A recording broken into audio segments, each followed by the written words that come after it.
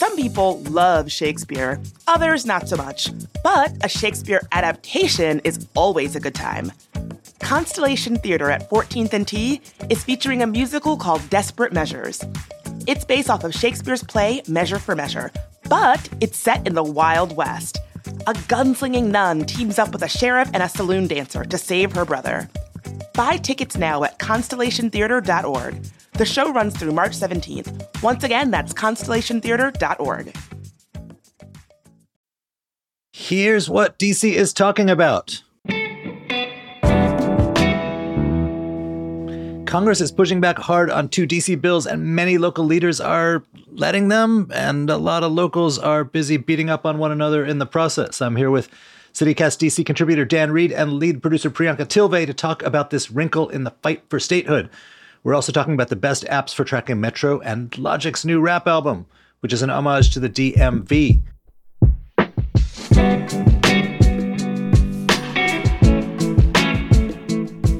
Today is Friday, February 17th. I'm Michael Schaefer, and this is CityCast DC.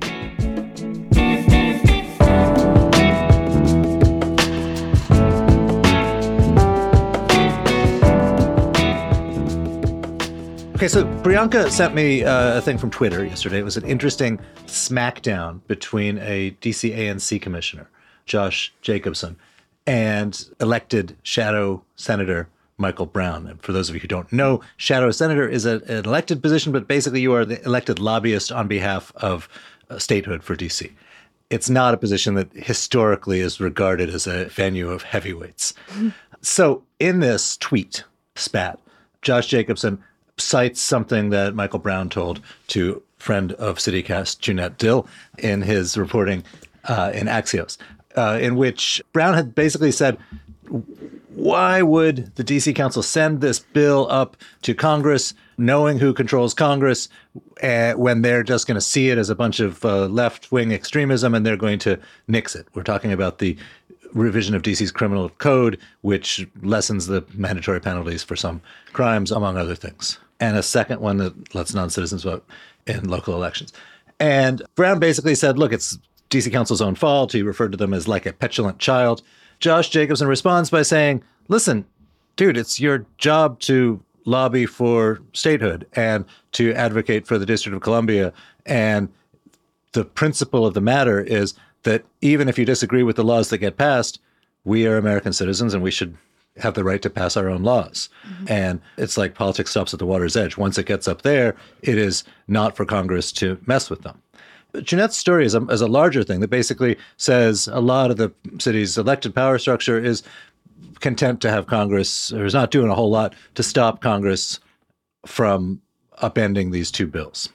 And it gets into an interesting thing of like the principle of the matter, which is we should have home rule. We should have the same rights as other American citizens. If people from Florida want to pass a bunch of boneheaded laws, the rest of the country doesn't get to stop them. And same should go here.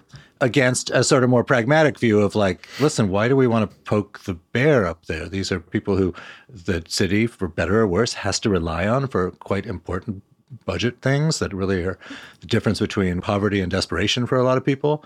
It's an institution the city has to rely on for all kinds of things. The bigger picture is we're at a moment in DC where there are elements in the council who are very ambitious about passing legislation that's quite progressive and that is not, in fact, unanimously supported in DC. That's fine. It's a democracy and they prevail. But when something is, in fact, quite divisive, like the criminal justice revision, which the mayor vetoed and then the council overrode her veto, it's going to make the politics of managing the Hill much, much, much, much, much trickier. So we're in this sort of, like, on the one hand, it's like a stupid Twitter fight. On the other hand, it actually is one that says some fairly deep things about the DC condition. It kind of reminds me of the seemingly one-sided conversation that Mayor Bowser has had with the president about bringing federal workers back to work.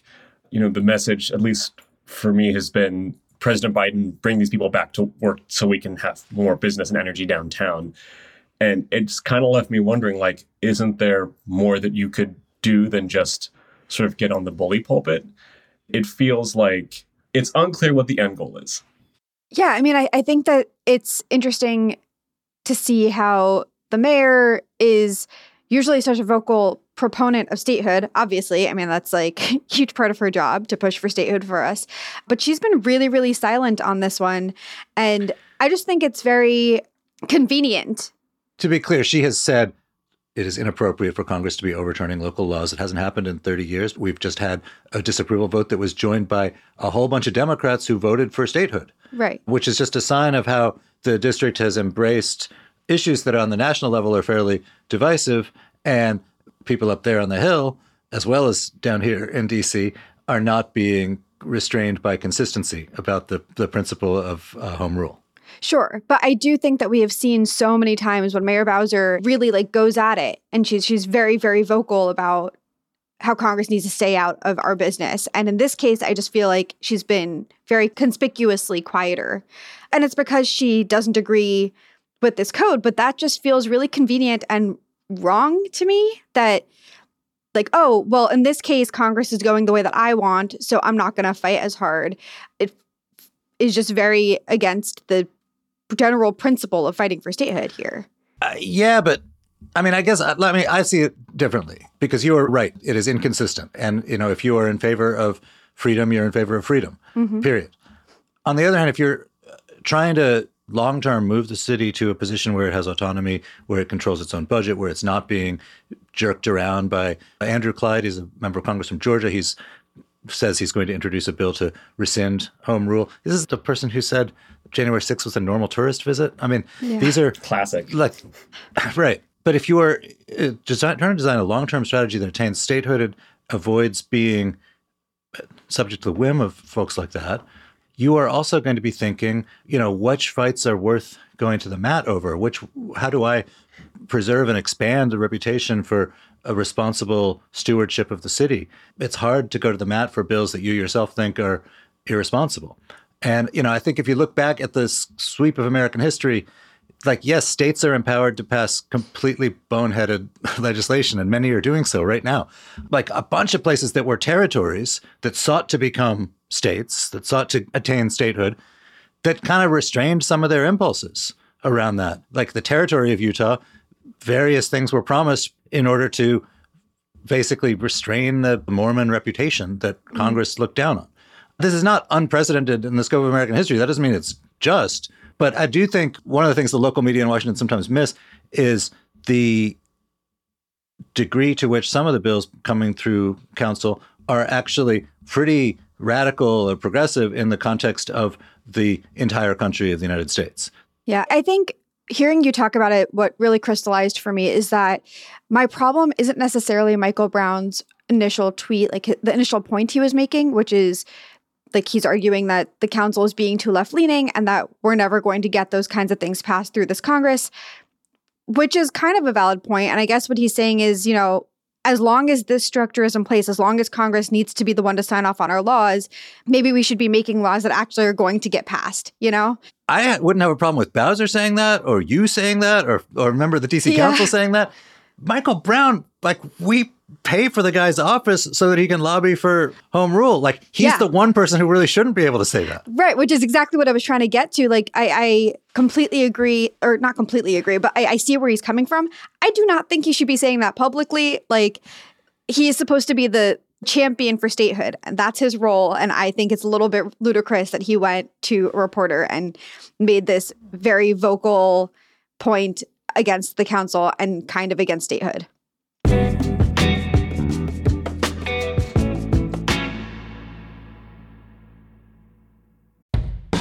The brand new Arbor at Tacoma is built for your most convenient urban living. Whether you want to enjoy the vibrant Tacoma, D.C. community or comfortably retreat into a sleek sanctuary all your own. The kitchens have striking dark navy and white cabinets, and throughout the home, there are wood floors and smart home technology. Some homes even have a private outdoor space. With a quick walk to the Metro, you can easily head into downtown or stay close and enjoy the retail that's on site.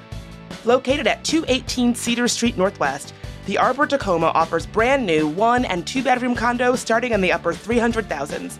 Visit thearbораttacoma.com for more information. That's Tacoma with a K, so TheArborattacoma.com. Priyanka is going to talk to us about the rise and apparent fall of MetroHero. So, okay, the MetroHero app, before I really get into this, do you use the MetroHero app? Have you heard of the MetroHero app? Do you know people who use it? I've heard of it. I know people who use it. I haven't used it. Okay. Basically, Jordan Pascal, another friend of the pod, he's the transportation reporter for WAMU. He wrote this piece about how MetroHero is going away on July 1st.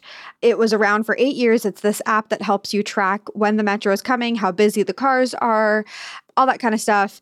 And the article, and a lot of response to the article as well, kind of framed it as like, no, like, how could MetroHero leave us? Boo.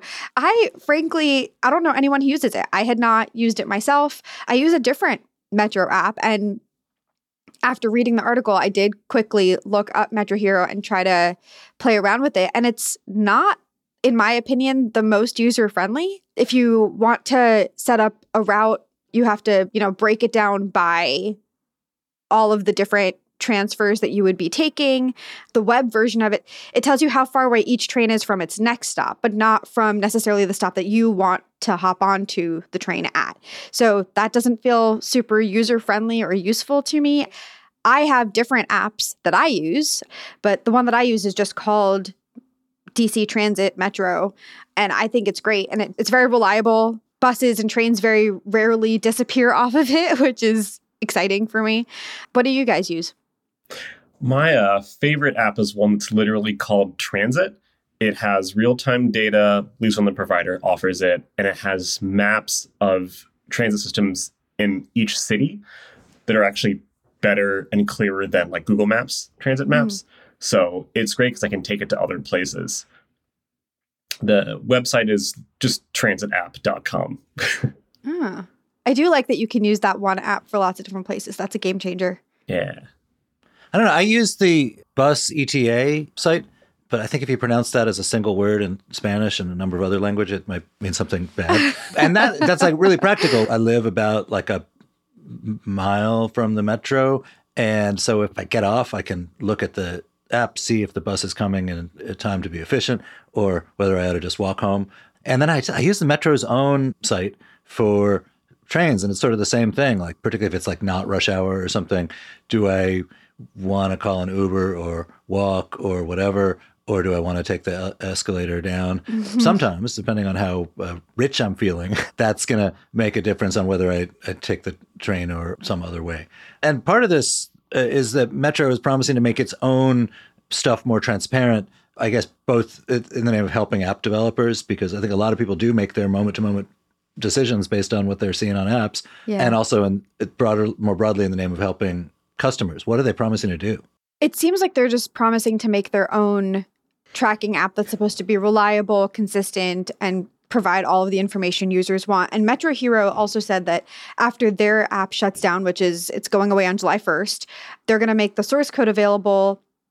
And the creator of it was like, I hope someone, hint, hint, Metro, actually uses the source code to make something that people want out of it. Personally, I feel like the two things that I would want on the app are just how busy is the train and when is this particular train arriving at all of the stops on the line. And it's so funny. We spend billions and billions of dollars creating these enormously expensive, heavy infrastructure systems. And a lot of the things that determine whether people are going to use them are really like comparatively cheap and around the margins. Like, is there good transparent data on when the next train is coming that an app developer can then turn into something useful for you that will help you make up your mind? Is there an escalator at the place you want to leave the station, or is it 2 blocks away? Things like that. And, these are pennies on the dollar in comparison. But really, I think if you just think of your own day-to-day life, is there a bike share stand at the metro that you are going to, or near the place that you're leaving from in order to get to the metro? That's another plug for the transit app. They have bike share, scooters, Uber and Lyft, like all of the things are in one app. So it makes it even easier to plan a trip that has like multiple modes in it. All right, hey, Dan, let's plan a trip to College Park, or at least musically to College Park via the new album by Logic. You want to talk to us about it? Yeah, so Logic, for those who don't know, he's a mixed race rapper from Gaithersburg who got very big a few years ago, then announced his retirement, and now he's back. His new album that comes out this week is called College Park, and the album cover is a map of the Green Line. There's a song on it called Gaithersburg Freestyle. Another song title is literally the exact longitude and latitude to College Park. So there's a lot of local references on the album. I love that. I don't think that I know of a lot of artists that dig into their home roots quite that way, particularly suburban roots. I feel like you hear a lot of people rapping about like Brooklyn, right? I mean, obviously Jay-Z comes to mind, but not that many rapping about their hometowns that are outside of cities. And I think that's kind of sweet. Yeah, I think Mike can probably school us both on this, but I feel like there's a long history of DC musicians referencing places in DC. I think of like the Blackbird song Rock Creek Park, for instance, but not quite as many about like outside of DC. Mm-hmm. I don't have a whole lot of suburban references that I can think of. Although, I mean, just again, looking at purely as a matter of math, it's a region of about 6 million people. And the vast majority of them do not live in the District of Columbia. And given the real estate market, I think the District of Columbia is probably a place where it's not so easy to survive on a musician's income. So maybe thanks to gentrification, we'll actually start seeing more references to places in the region that don't have quite a bohemian reputation. Yeah, next up, there's going to be an album called Fairfax. You know, it's not that far off. There was a song in the 90s called Arlington by a band named Emmett Swimming that got kind of big, and it describes like a much grungier, hipper Arlington, ironically than the one we have today. But if you're looking for other suburban references in current music, I guess I don't know if you could call them a rock musician. They mix a lot of different genres. Spring Silver is a musician from Surprise, Silver Spring, who just went on tour with Bartees Strange, who is another DC area-based musician who's gotten really big in the past couple of years. And Red Veil is a rapper from Prince George's County. He's really young. He just turned 19, or he's about to turn 19, I'm sorry. And he came out with a song last year called PG Baby, which talks about Largo, where he grew up. I love that. I mean, in that case, he's kind of launching with this homage to his roots, and that's also really nice. I just love to see all this pride, hometown pride. Regional hometown pride. Wait, Dan, what would you make your song about? I mean, probably about Silver Spring, but, you know, someone's already taken the name.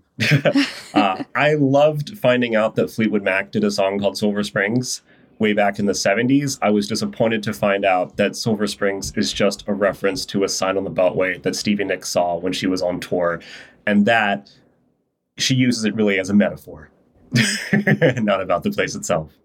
It's something. I'll take it. I don't know. Just listening to the morning traffic report, there are places that like 90% of people never go to other than when they listen to where the traffic is, news and weather and traffic and weather together on the 8s. So I don't know, maybe I would call my song Woodbridge on the Occoquan. When I was growing up, Glebe Road was this like magical, mystical place to me because all the traffic reports talked about it. And I just assumed it was this like very important, significant location. It has a kind of Wizard of Oz sound about it. I changed my mind. I'm going to make my song Glebe Road.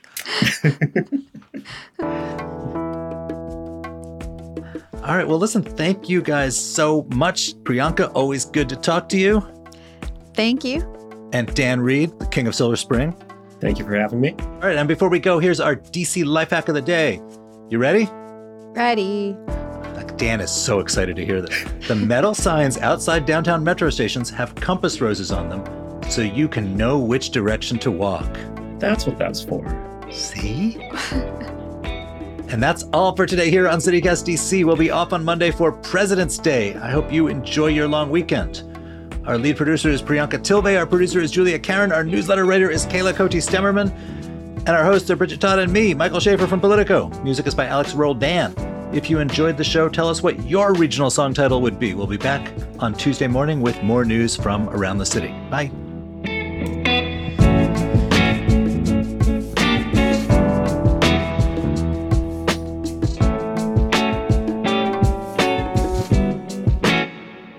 Well, just so you know, the DC government, in a much less controversial thing, is in the midst of something called Alley-palooza right now, where a bunch of alleys are being repaved. One of them is the alley behind my house. It has been very noisy all week, but right now they haven't started yet. So hopefully we can go as fast as possible so that Dan will be the only one with outside noise interference.